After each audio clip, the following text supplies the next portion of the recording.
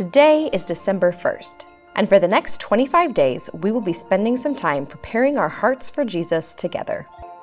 This week, we will learn about God's promises to send a Savior by taking a step. We will stop and be in the presence of God, talk about a family discussion question, explore a passage from God's Word, and praise God with a memory verse and prayer. Let's start by stopping our busy schedules to be with God. Together, let's calm our bodies and remember that God is with His people as we take a deep breath in and out. In and out. We know that God is relational and He wants to spend time with us.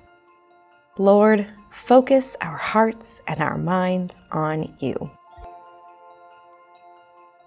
In just a moment, I want you to press pause while you talk about this discussion question.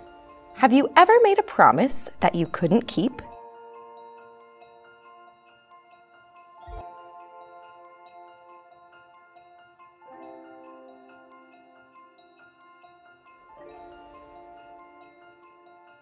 Today, we are going to explore a passage about God making a really big promise that might have sounded too good to be true to a man named Abram.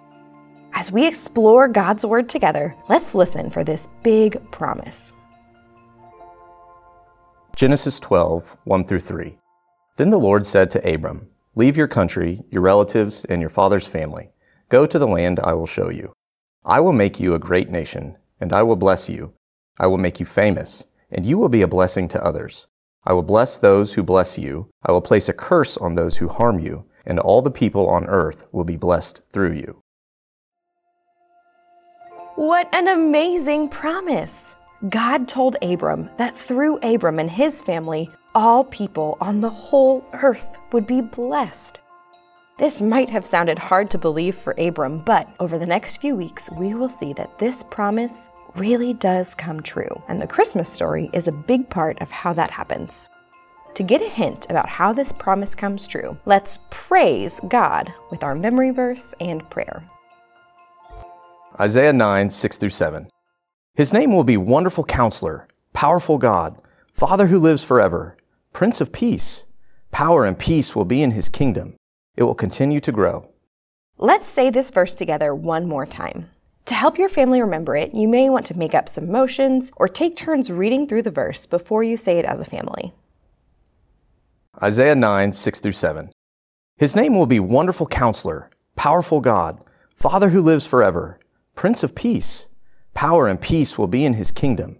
It will continue to grow.